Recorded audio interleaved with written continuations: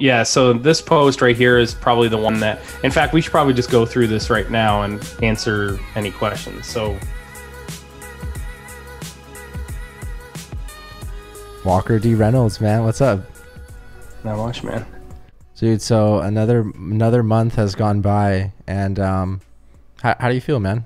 I feel good. I'm definitely busy. We're definitely buried, but I feel good. I feel good with the way that our work last month was received. We're doing more. A lot more people are reaching out to us. So I had just this week alone, I had 7 or 8 calls, consulting calls, just helping other integrators with projects and stuff. So we're definitely moving the needle. Yeah, we're definitely moving the needle. So, and this week we had a very, spirited discussion with a couple of, employees of Rockwell Automation. They jumped on the last post. I think the post on Wednesday. Yeah. One of the big things so it was the.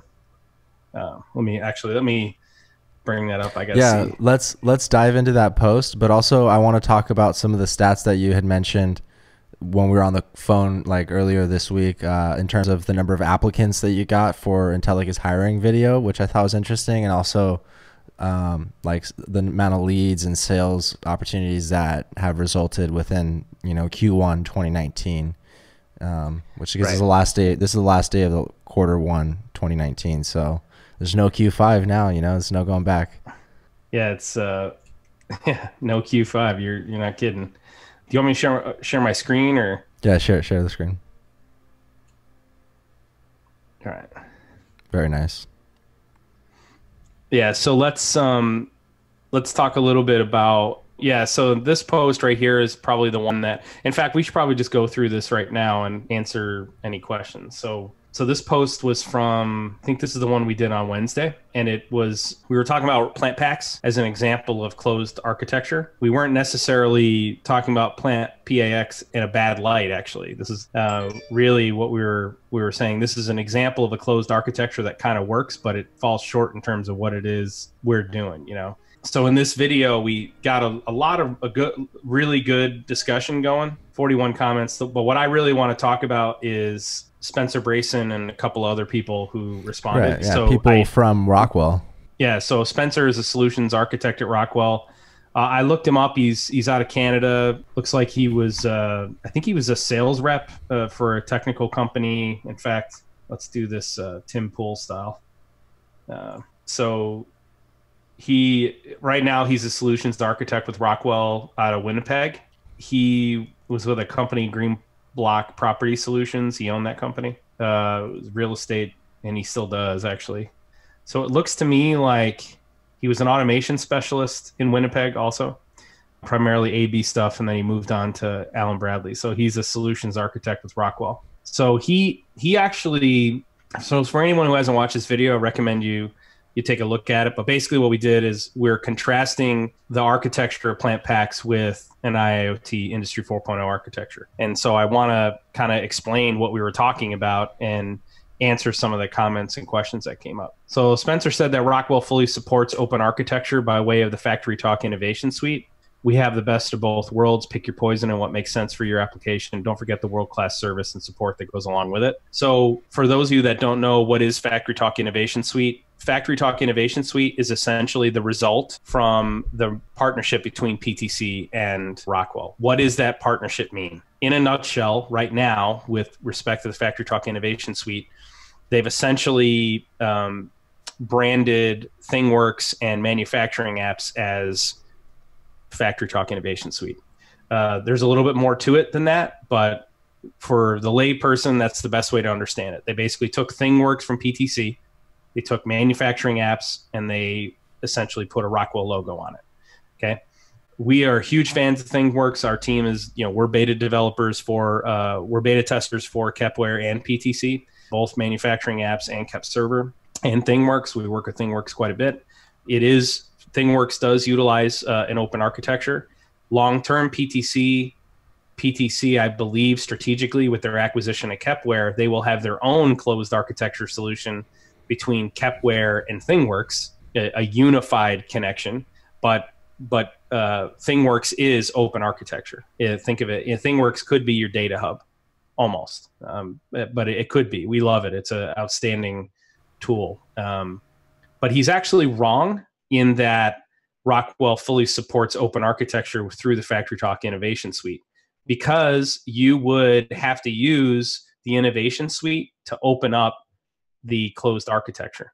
So you would have to have another layer of integration. You can already do that with anything, with their network devices. If I've got to do an explicit connection between the FactoryTalk Innovation Suite and all of those devices, that's not open. Okay, I'm making it open, but that isn't open. That's closed. That's this is I've had this discussion with Rockwell a million times. People want to know why our company, we cost a fraction of what other integrators cost. It's because we're using these principles to deploy solutions. That's also, people want to know, why is it that Intellic Integration spends so much time developing business applications and ERP and cloud-based machine learning solutions? It's because we're not spending a lot of time or a lot of money integrating the basic SCADA and MES layer. When you don't have to spend all your CapEx just getting your SCADA system off the ground or just collecting all your data, well, there's CapEx left over to do machine learning, right? And so that's where that's coming from. So this guy, Alan Cannon, chimed in and took a pot shot about the Tech Connect agreement. I'd love that he did that, because Spencer left at it. Yeah. So my response to Spencer was that Rockwell does not support open architecture unless you use a Rockwell middleware to convert to open. In this case, it's FactoryTalk Innovation Suite. That's not open. That's gateway to open. Natively, Rockwell utilizes a closed architecture and is now trying to take the Innovation Suite to market, which in practice is paying for the ability to map Rockwell's closed architecture to an open one. Okay, so he said, I should take a closer look at the Innovation Suite, the whole package built on open technology. I'm not disputing that. It's ThingWorks. But my response to him, my point's still the same. Rockwell natively does not support open protocols.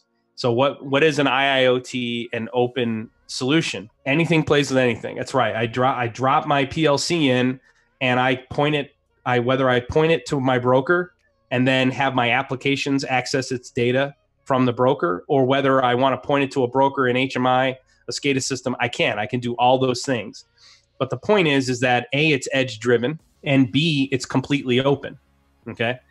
That's IIoT. That's Industry 4.0. And here's the thing. The reality is, you probably want that one thing that sits in the middle. That's going to be your unified namespace. But what he's saying is it has to be FactoryTalk Innovation Suite. And we're saying, no, that's not open. We should be able to select what we want to put in the middle. Let's say we want SAP to be the single source of truth for our data. We want our unified namespace to live inside our SAP ERP. I would want SAP to be a node within the ecosystem. I don't want it to be the center of the ecosystem, right? And in fact, with and primarily because SAP is not a platform. I want a platform in the middle, right? I don't want an application or a piece of software that is its only responsibility is to manage the namespace. I want that when that piece of software or platform that's in the middle managing the namespace to also allow me to do basic manipulation of the data in platform format, right? Yeah, again, I mean, all the normal players, Ignition, Factory Studio. There's a couple other, IntelliFlux Data, Sorba. So the Sorba AI platform, SORBA, is another one that you could use. Influx Data is definitely a major one. Canary Labs could be another one. Flow Software could be one. I mean, it's basically, think of it, any of these open platforms that allow you to build namespaces and build applications around those namespaces. When I say namespace, think tags, think tag structure, folder structure with all of my data in folders, right? So my response to Spencer was that I'm fully aware of how Rockwell Automation is leveraging ThingWorks. I believe Rockwell's missing the point. If I have to use a middleware to open my data, then my architecture is not open, which is the exact point of our video. And if you watch the rest of the video, watch our stuff from December and January, you understand, I think, a little better. So edge-driven, open with IIoT protocols is the name of the game. I love the PTC partnership with RA. Made a special trip out to Philly last year with you, Zach, to meet with RA and PTC. We shot content on that partnership. In fact, there was a video we shot you never posted, and I'm glad you didn't. But but there was a video that right after we looked at FactoryTalk Innovation Suite. So as we were walking through Automation Fair, we walked right by FactoryTalk Innovation Suite. There was a guy there talking about doing the MES mapping in Innovation Suite. And you and I stepped aside and you shot a video and asked me what was my response. And I explained what the limitations of the way that they were handling the data in Innovation Suite. You shot a piece of it, or you published a piece of that video, but we could do that whole video. Yeah. But I right after we looked at Innovation Suite, you shot a video and got my response. we never published that whole video because I think I was a little hard on them in that, I was frustrated that, again, they're making assumptions. What I ultimately said was they're making assumptions about how people are going to consume the data, and you can't do that. You can't do that when you're putting your data in a namespace, because your data has to work for the way you want to consume it today and the way you want to consume it 5 years from now. So don't make assumptions about the way it's going to be consumed. I want to point out, me and my team are beta testers for PTC and Kepware. We're quite fluent with manufacturing apps and ThingWorx. We beta tested manufacturing apps. We gave PTC feedback on where it was strong and where it was lacking and what they needed to develop. We're developing a huge global implementation of ThingWorx right now. In fact, I think it's the largest ThingWorx purchase in the world. And this is a global, 150 plants. It's a huge engagement with PTC right now. So my point stands. One of the things I did ask was Spencer. I'd love to have him get on the podcast. I think that would be great, so that we could help bridge this gap. I want to talk about the stuff that Ravi said. Okay. So I don't know. I'm connected to him on LinkedIn. So Ravi, he's in India. He's the director of marketing and sales for something. Looks like MNC. And you'll notice he says these are his own opinions. So he must have gotten smacked for giving his opinion at some point. I would never do that to any of my people, by the way. I would never say that they would need to put that disclaimer in there. I think that's obnoxious. Not for Ravi, that he feels he needs to do that because of his employer. All right. So he says, hey, let me try to be devil's advocate. And I want to explain this is important here. Without the gateways, if one starts extracting data directly from any PLC or DCS system, who takes care of the basic CPU loading affecting the basic control performance and process guarantees? Okay. Should the plant engineer or the manager allow any integrator who may not be the process expert to fiddle around with performances, randomly extracting data at different cycle times as per his or her needs, causing damage to control functions, which is directly related to his job performance? The main role of the OT guys is to have the best production, right? So how would you justify total open architecture without you yourself being responsible for the production process or the control process expert? The gateway too should be provided by the control supplier, keeping the overall process performance in mind. I don't disagree there. I don't think you need to have a gateway though.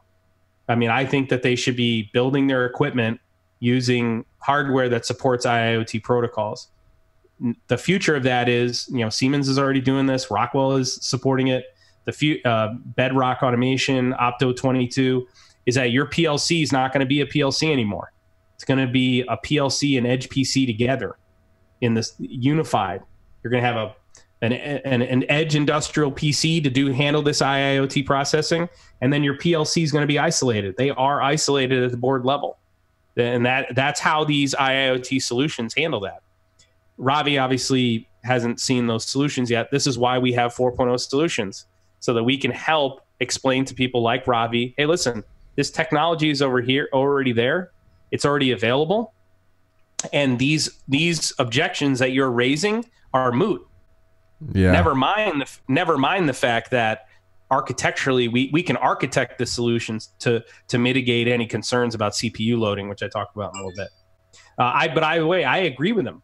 I agree that the control supplier is the one who should be providing the IIoT support, right? He said, and then he followed up. He just said, Kepware loads the network. Does it really support native, unsolicited data transfer? Yeah, Tested out by he's still thinking of Industry 3.0, where it's a pull response. He's not thinking of a report by exception, MQTT, IoT on the edge, which is why we need to keep educating Rockwell so that they could support that. So then, that's right. Guys like Ravi won't think that it's a control performance issue. That's right. I mean, look at it this way. He's the director of marketing and sales, which means that for his clients, he's not advocating for open IIoT solutions. And we know the ROI is there, that the future of automation, the future of industry is through these solutions. And it means that this guy here, Ravi, he's not advocating for these solutions. In fact, what he's doing is using dated arguments to convince his customers, his clients who are counting on him to give him the right architectural device. He's using dated arguments that are moot. They're invalid arguments. Yeah. I think this is 4.0 solutions' biggest opportunity in the market, is to help companies that don't get it to digitally transform and to get it, and how to survive in the Industry 4.0 marketplace.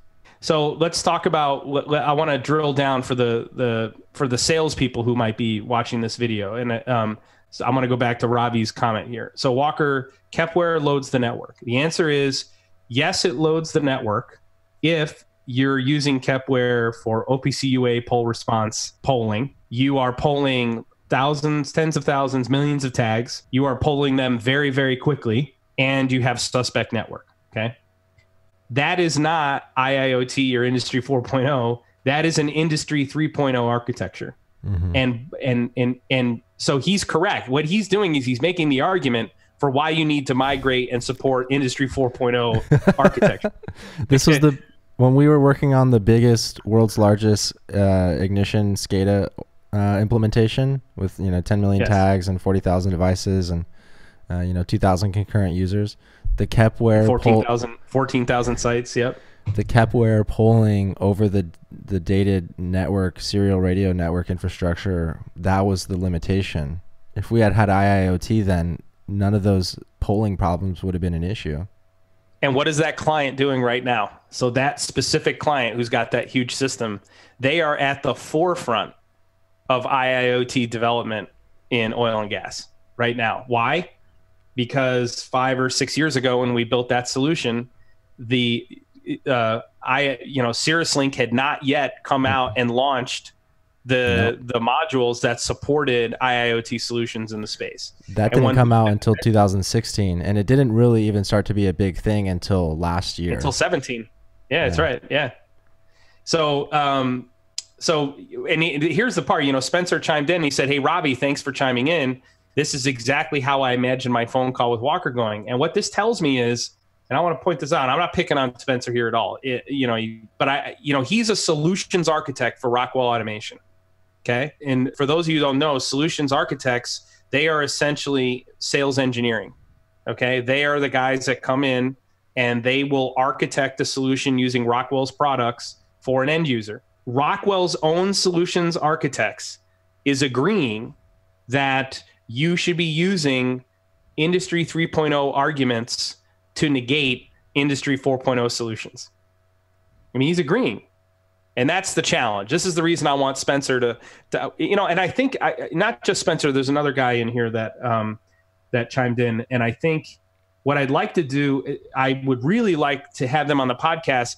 But before we have them on the podcast, I would like to show them some examples of the solutions that we've deployed, so that they have a better understanding. Because again, I don't want to be unfair to Ravi or Spencer. We want to give them the opportunity to state their side of it, and kind of like Steven Crowder changed my mind. If they can convince you, or if not, maybe you'll be able to convince them, and if not, maybe there will be some common ground or something learned from the conversation. Regardless, So my response to Ravi and Spencer was, listen, again, your responses show a basic misunderstanding of the concepts we employ when deploying IIoT and Industry 4.0 solutions. I strongly recommend you go back, and this is going to be my reply to anyone who is chiming in with these types of responses. Please go back and watch the videos from December and January. Okay. So the IIoT whiteboard series, which was in December, where we started out changing the way you think, trying to explain, here's how we're doing these things.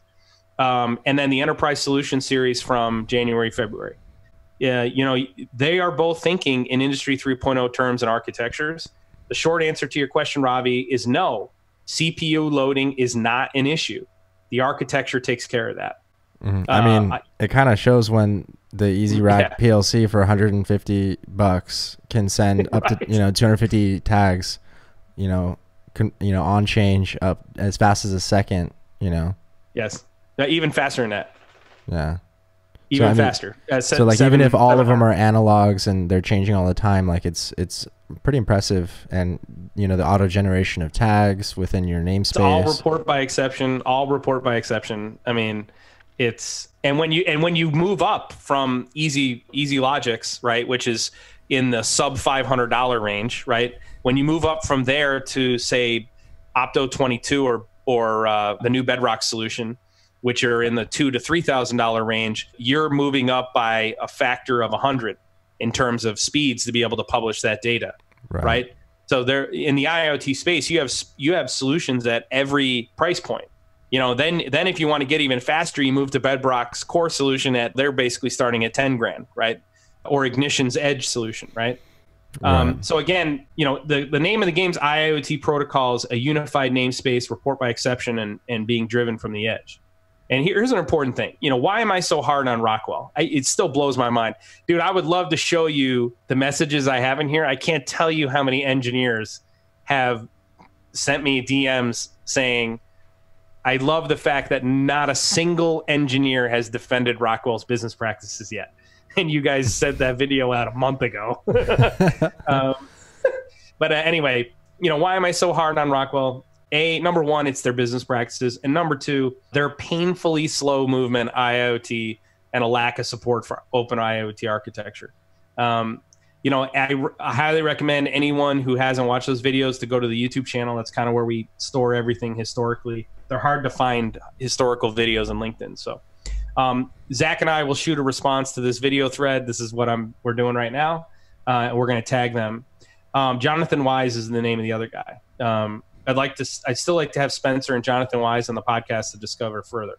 I want to finish the exchange with Ravi because there's a couple of things he asked that I didn't respond in here at all.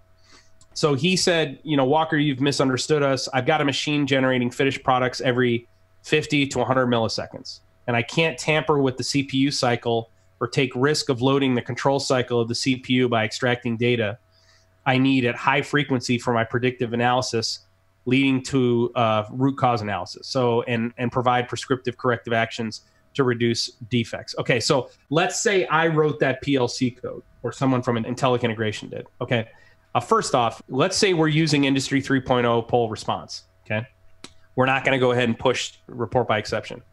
I'm just going to buffer these. Okay, I mean, I'm going to buffer the data for every cycle in an array, and we'll send it every second or every 5 seconds. Okay, that's how you solve that problem. Your CPU loading. Okay, number one. He said that the machine comes from the OEM without a gateway.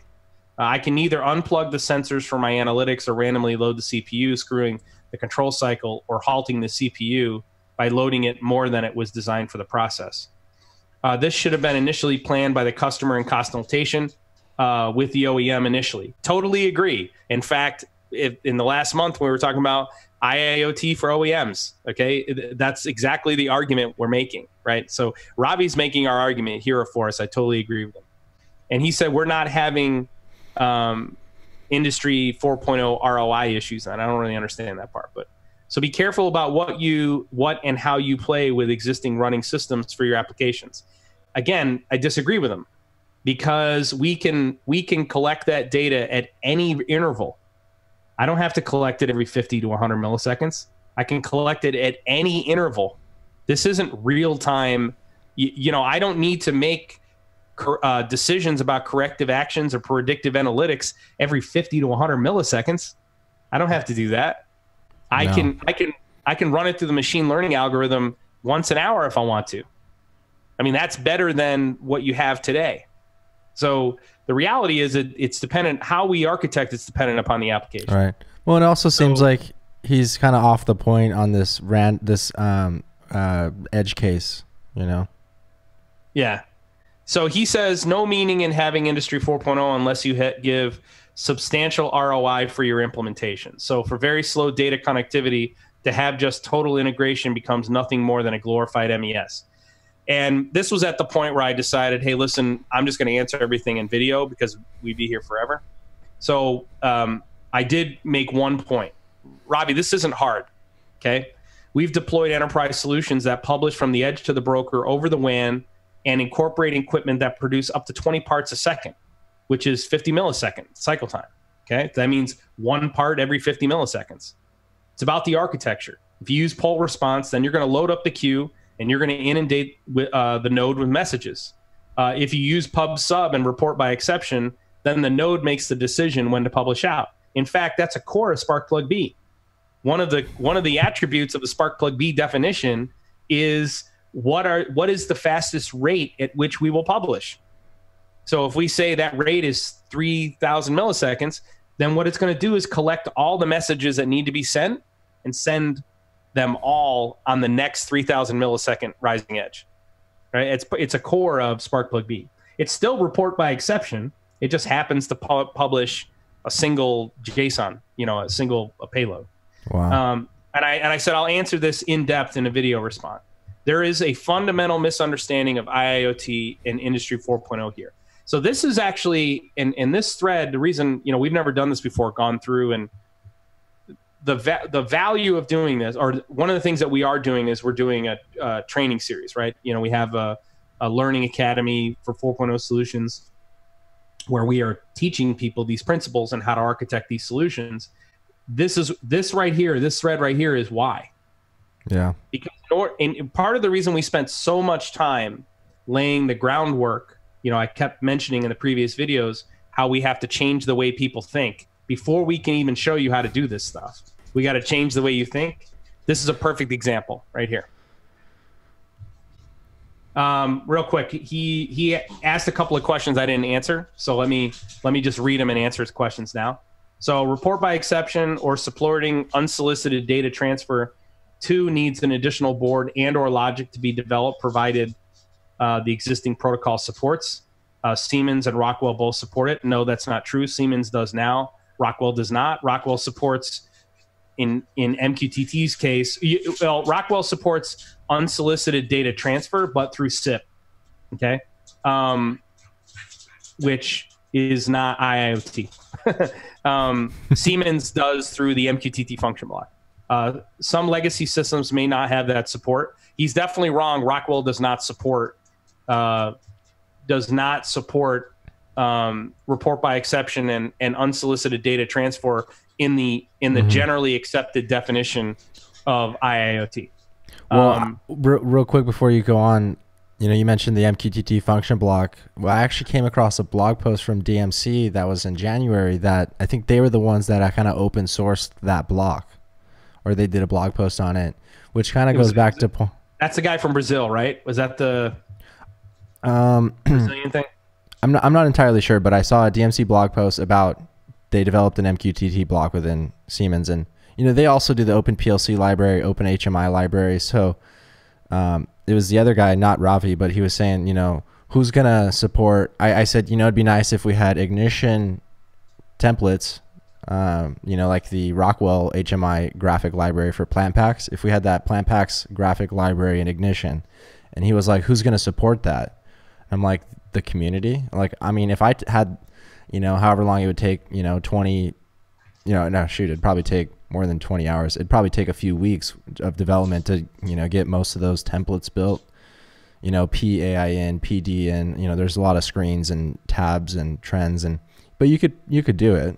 It would just take a lot of time. He's saying that no one would do that. And I'm saying I would. I'm saying, look at DMC, look at what they're doing. The open source community is much stronger than any one company. Yeah, that's the reason Rockwell's losing market share. I mean, that's exactly the reason. Anyone who thinks open architecture in any way, shape, or form is not using Rockwell solutions. They're the only people who are using Rockwell solutions are the people who are trusting Rockwell to tell them what to use. So that's why he thinks that no one would do that, because if they're going open, they're not going to probably use PlantPaks either. They're never going to, right? I mean, they may start with the PlantPaks AOI, the add-on instruction in the PLC, but they're not going to use the faceplates that come in the panel view, you know, or in FactoryTalk View. What they're going to do is build. Why they're going to extend? They're either going to extend them, or they're going to build their own. Right. I mean, they're going to come up with their own definition of an AOI and then build their own objects. And they're not going to do it in FactoryTalk View, and they're not going to do it in Panel View Plus. They're going to do it in Ignition or Factory Studio or Indasoft or Influx Data in the graphing tools with Influx. I mean, Canary, Flow. They're going to use these open solutions, right? Because ultimately, what the Industry 4.0 engineer is doing is trying to get the data to an open unified namespace as quickly as possible. That's the first thing they're trying to do. They're just trying to get the data to an open unified namespace as quickly as possible, and then create all the node applications. That's what an Industry 4.0 integrator is trying to do. I want to answer Robbie's question here, though. What's been the execution cycle of your machine learning for streaming data, and what resources, data pipeline, and hardware have you used? Just curious. Okay, so the execution cycle has been as fast as we're streaming once per second, and it has been as slow as we're publishing once per hour. I would say the average is we're streaming data once every 5 seconds. So, and in most and for any data that needs to be pre-processed, we are using AWS Greengrass and writing a Lambda function that's running on the edge on an edge PC that's doing pre-processing of the data before it's streamed into the data lake. What resources, data pipeline, hardware have you used? We almost exclusively use AWS, a little bit of Hadoop, a little bit of Kafka, but a lot of Amazon Web Services. Their IoT Hub, their data lake, and their Greengrass solution is phenomenal, and everything's completely open. So we have done some Azure development, but that project that started in Azure was migrated to AWS because Azure solutions were missing some of the functionality we needed, and we were working at the time with the Accenture group, and everyone made the decision. Accenture, I was going to say Accenture is a big cloud, provider that focuses on AWS. It's huge. It's a huge. If you've got millions of dollars and you're looking to develop an enterprise wide global machine learning solution, Accenture is the group to call. Our experience with them has been phenomenal. We have primarily served as the Edge Greengrass developer, the MES namespace integrator. So that is creating the contextual data that gets. So for people who are doing machine learning is not just about the data from the edge. It's not just the instrumentation data. There's lots of data they want to run into the lake, run into the algorithm. They want to know what was the downtime event at that moment. What was the line state? What was the OEE calculation? What was the running availability at that moment? All of that has to be run through pre-processing in an MES layer. So we do most of that development, and then we stream it into the data lake. And companies like Accenture are the ones who are writing the algorithms on the projects we're working on, primarily because these are huge, global 100s and Fortune 100s, with hundreds and hundreds of plants all over the world. Right. Wow. So anyway, that's my response to Ravi. I wanted to see. Let me. I wanted to find. There was another response. That's a good response, man. Well, thank you. And I hope if Ravi or anyone else is listening, they comment below and let us know what they think as well on this. I do want to just as a good laugh. So Alan Cannon, I don't know who he is, but one of the things I said in the video is that, Indasoft being selected as the SCADA solution is, it's garbage. And he said, that's just crap. And he said, pray tell, why do you think the Indasoft vote is garbage? unbiased opinion, please. I don't agree with what Wonderware has done to the original cost model, but as a tool, it's pretty open. Yes, it is. Indusoft's a great tool. It's a phenomenal tool. It's very much like Factory Studio. It's developed. The guy who owns Factory Studio developed Indusoft. Okay? That's right. That's right. I remember that. Yeah. I remember that now. Yeah. So Marco, who owns TatSoft, then Factory Studio might be a little bit better then, right? Yeah, you basically because it's your second go around. Think of it as Zoom versus WebEx, right? Zoom was developed from the ground up by the original Citrix WebEx groups. So the guy who was the product manager for WebEx left, took all of his developers with him and said, hey, we're going to start from scratch and build the best teleconferencing software in the world. And he did a much better job the second time around. And so that's what you're seeing with Indusoft and Factory Studio. So, wow. Or MES 4.0 or. Yeah. So he said, hold on. So he said, I can't believe he didn't know what Ignition was. Yeah. My opinion on IWS. And so, you said, hey, isn't Indusoft acquired by Invensys, rolled into what is now known as InTouch Edge HMI? He said it's still standalone, but yes, you're right if you buy from a bigger supplier. My response to Alan was, controls engineering winners are not the choice of industry professionals. They're the winners of marketing campaigns. Okay. IWS's growth is dwarfed by Ignition. It's not even close in the market. Ignition is the preferred SCADA platform of engineers, hands down. He said, thanks for the response. Never used it. So, and I said, Alan Cannon, so I would suggest you jump in. The water's warm. And I gave him links.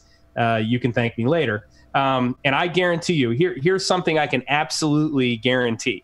Alan will send me a private message at some point, and he will say thank you to me for turning him on to Ignition. You want to know how I know that? Because no one who I have ever met that turned on to Ignition has ever said Ignition is terrible. You know what they say? Where the hell has Ignition been my entire career? That's what they say. Mm-hmm. And it's the way I feel about Factory Studio. So same thing.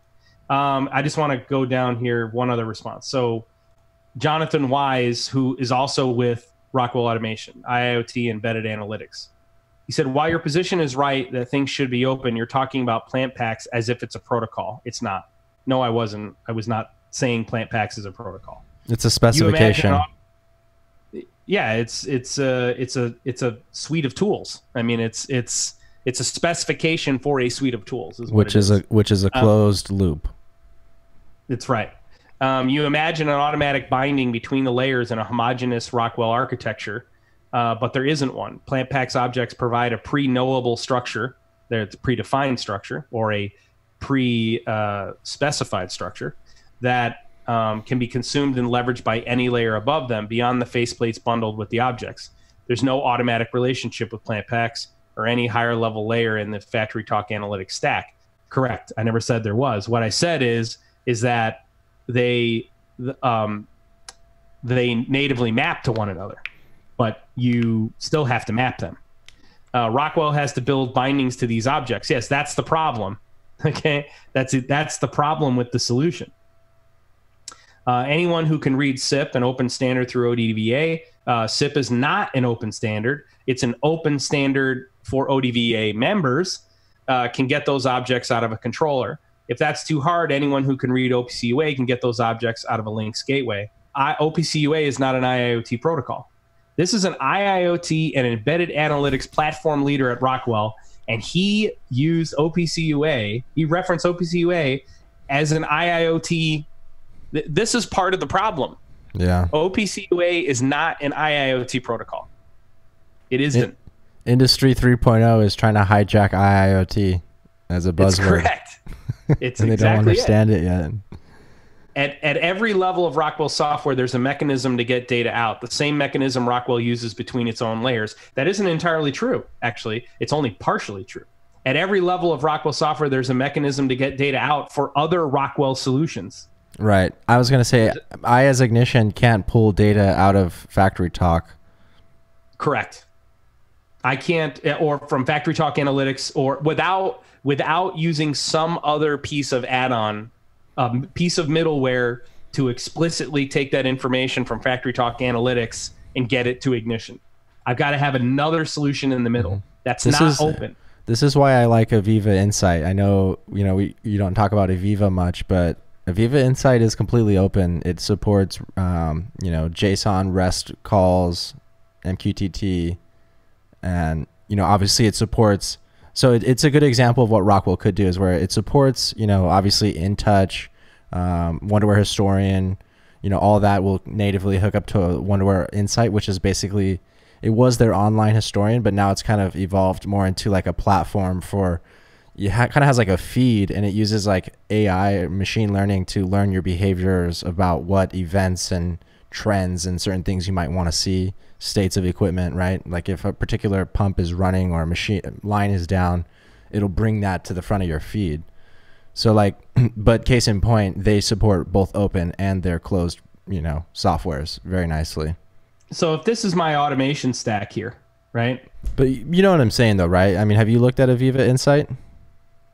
Yeah, absolutely. And in fact, I looked at it because of you. I looked at it more in depth. Did you look at Ernst van Wyck's presentation that I posted from Exchange 2019 South Africa conference? No, I didn't. You should check it out. He actually has a very similar presentation style to you, and you could tell based on his, and he actually did a really great PowerPoint, like it's motion graphics and everything. It's pretty insane, but it's a great storytelling, and you could tell he truly gets IIoT and how that can drive value for organizations. But it's about 30 minutes, but I'll share it with you. But talks about like how SCADA evolved, like it started embedding HMIs, and then that's where System Platform came out, so you could have PLCs and whole InTouch systems all kind of brought into one unified namespace, System Platform. And then OMI came out basically to not only have System Platform and InTouch OMI apps, but also third-party apps like ArcGIS, or maybe you have some other accounting software, bring in, camera feeds, all these different things, bringing into operations management interface, which is InTouch OMI. But I think you'd really like it. It's a great presentation. This is pretty cool. OneNote? Yeah. Do you use OneNote? No. It's my favorite tool. All right, so let me ask you a question here. Okay. So everyone's looked at the automation stack. I just left cloud off of there, right? Why is the stack built this way? Because it's from the edge to the enterprise. So the edge kind of is down there by the PLC layer, and your enterprise, your CEO, your execs are in the main big office building up at the top there. So the PLC HMI is for who? That's the operator, the man on the line. SCADA is for who? It's kind of like your shift manager or your kind of supervisor. Yeah, we'll say supervisor, and we'll say control room. MES is for who? It's kind of like your manager, your business unit manager. Okay. And then ERP is for? It's pretty much executive, obviously. Executive, C-level. Finance, accounting. Okay. Right. So the reason the stack was built, and so we have to do the IT and OT thing. Okay. The stack is going away, man. Yep, that's right. The stack is going away. So this is what I would tell Ravi, Spencer, and Jonathan. Okay. They're still talking as if the stack's a thing. So why is it built this way? Okay. The reason it's built this way is because initially there were a lot of things that went into it, but so the OT is the green network, and we used to call this the process control network, and it used to be completely and totally segmented, totally. So your stack actually looked like this. And there's people in between. And there was paper here. Why? Cybersecurity risks, right? Yep. Purdue security model came out and said, hey, you got to be careful here. The same people who told you not to shop on Amazon because your identity would get stolen are the same people who were telling you needed to keep your control networks completely isolated because some terrorist wanted to poison Frito-Lay's potato chips. Let me ask you this. Is there information in the ERP system that's important to the operator? Yeah.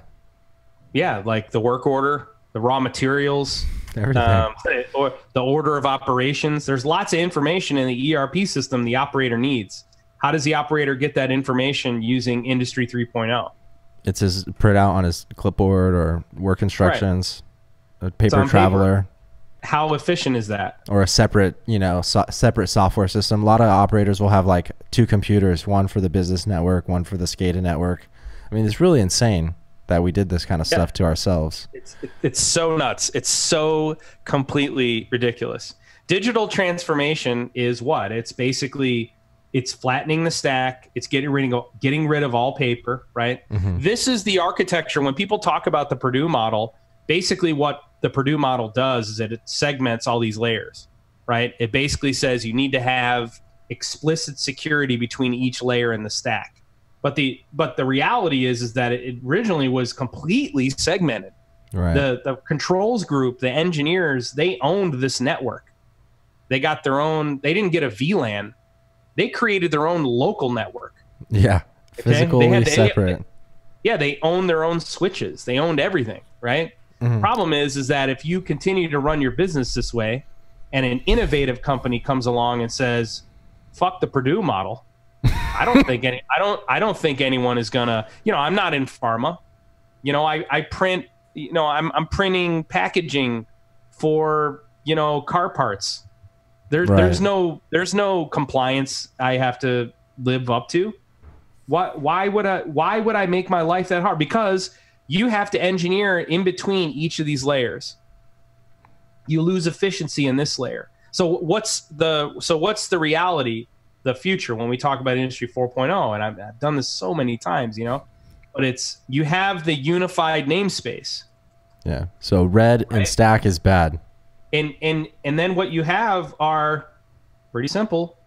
I have ERP, I have MES, I have SCADA, I have HMI. You have cloud.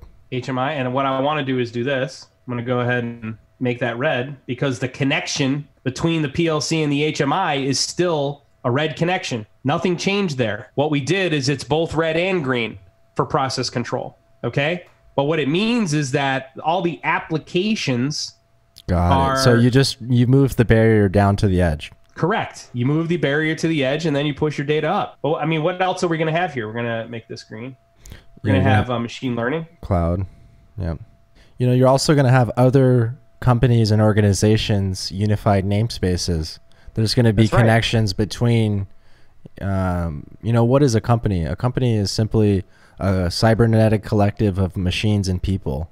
So if you kind of expand upon that, this is kind of like the whole singularity, the tertiary cortex, right? So we have like our cerebral cortex, and we have like our, I forget what the first layer is, but that third layer is like what our phones connect us to right now. And eventually that connection will be direct, but it's like this entire sum of human knowledge just sitting right up here in the clouds, and we can connect to that. So effectively, organizations will interconnect with each other. I've seen people doing things like this. So like, you have your customers, and they may want to know what your lead time is, so then they can let their customer knows what their lead time is, right? So IIoT is enabling this free flow of information between organizations. So now what you have in this structure, this is Industry 4.0. So this is Industry 4.0, and this is Industry 3.0, which, by the way, we just demonstrated that Spencer and Jonathan and Ravi and, Spencer and Jonathan, who work for Rockwell Automation, everything they said was centered around I 3.0 principles. Everything, all their answers, it clearly showed that they were still thinking this way. Okay, if you want to, if you want to share information with other applications, let's use another piece of middleware to get it out there. Create explicit connections. These are not explicit connections. This is pub sub. That's what this is. Right. As information shows up in the namespace, it's accessible to you, right? This is Industry 4.0. This is the idea, and the way Inductive Automation and other companies illustrate it is they basically have all of the IT side, all of the IT apps on one side of the unified namespace, and they have all the OT apps on the other side, right? So they'll have Edge on one side, which is all the OT stuff, and they'll have business apps, which is all the IT stuff. I prefer to do it more circular here, because that presupposes, when you illustrate it that way, it presupposes that you only have IT and OT data. Right. But what about internet data? What about community data, right? Yeah, this looks more like a web and more of a node architecture, whereas the other one, and I get why they do it. It's kind of a marketing thing. It's like Ignition is the center, and Ignition will help you bridge the gap between OT and IT. But it doesn't need to be Ignition. It needs to be in a open architecture. It could be substitutable. Freely substitutable for whatever the best in class or for the best for that architecture, whatever the application demands. I can't believe at this point, though, Zach, that we are still having to illustrate this. Well, this has been a really great session. I think that at least someone who's watching this was the time that they got it, and I think we're going to have to continue to re-illustrate, restate our message over and over again on LinkedIn, YouTube, Twitter, in person. I mean, I'm excited for CSIA conference. No, me too. Yeah.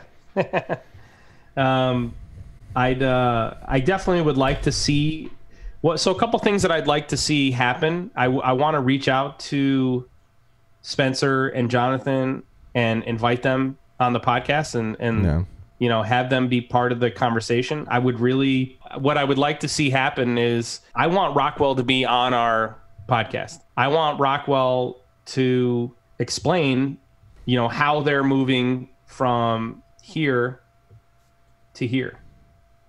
Now, right now, what they're arguing is that the innovation suite is going to do that for them. But as an engineer and a developer, I know that that's not the case. It's a step in the right direction, but it's not all the steps they need to take. So I would love to have them on. I don't know how we can make that happen, but yeah, this will be an open invitation. I mean, I'm already talking to a lot of the guys from Rockwell on, Automation Month for Zach Scriven podcast. So, but I think they need to talk to you. I want to look at some of these. Hey, would you mind if we brought Marcus on here to film a separate? We could film a separate video. Yeah, we could end this podcast here, and I want to bring Marcus on because he's the guy that I've been working on the Upwork IIoT Industry 4.0 architecture with Ignition Edge and Ignition and MQTT and custom React app.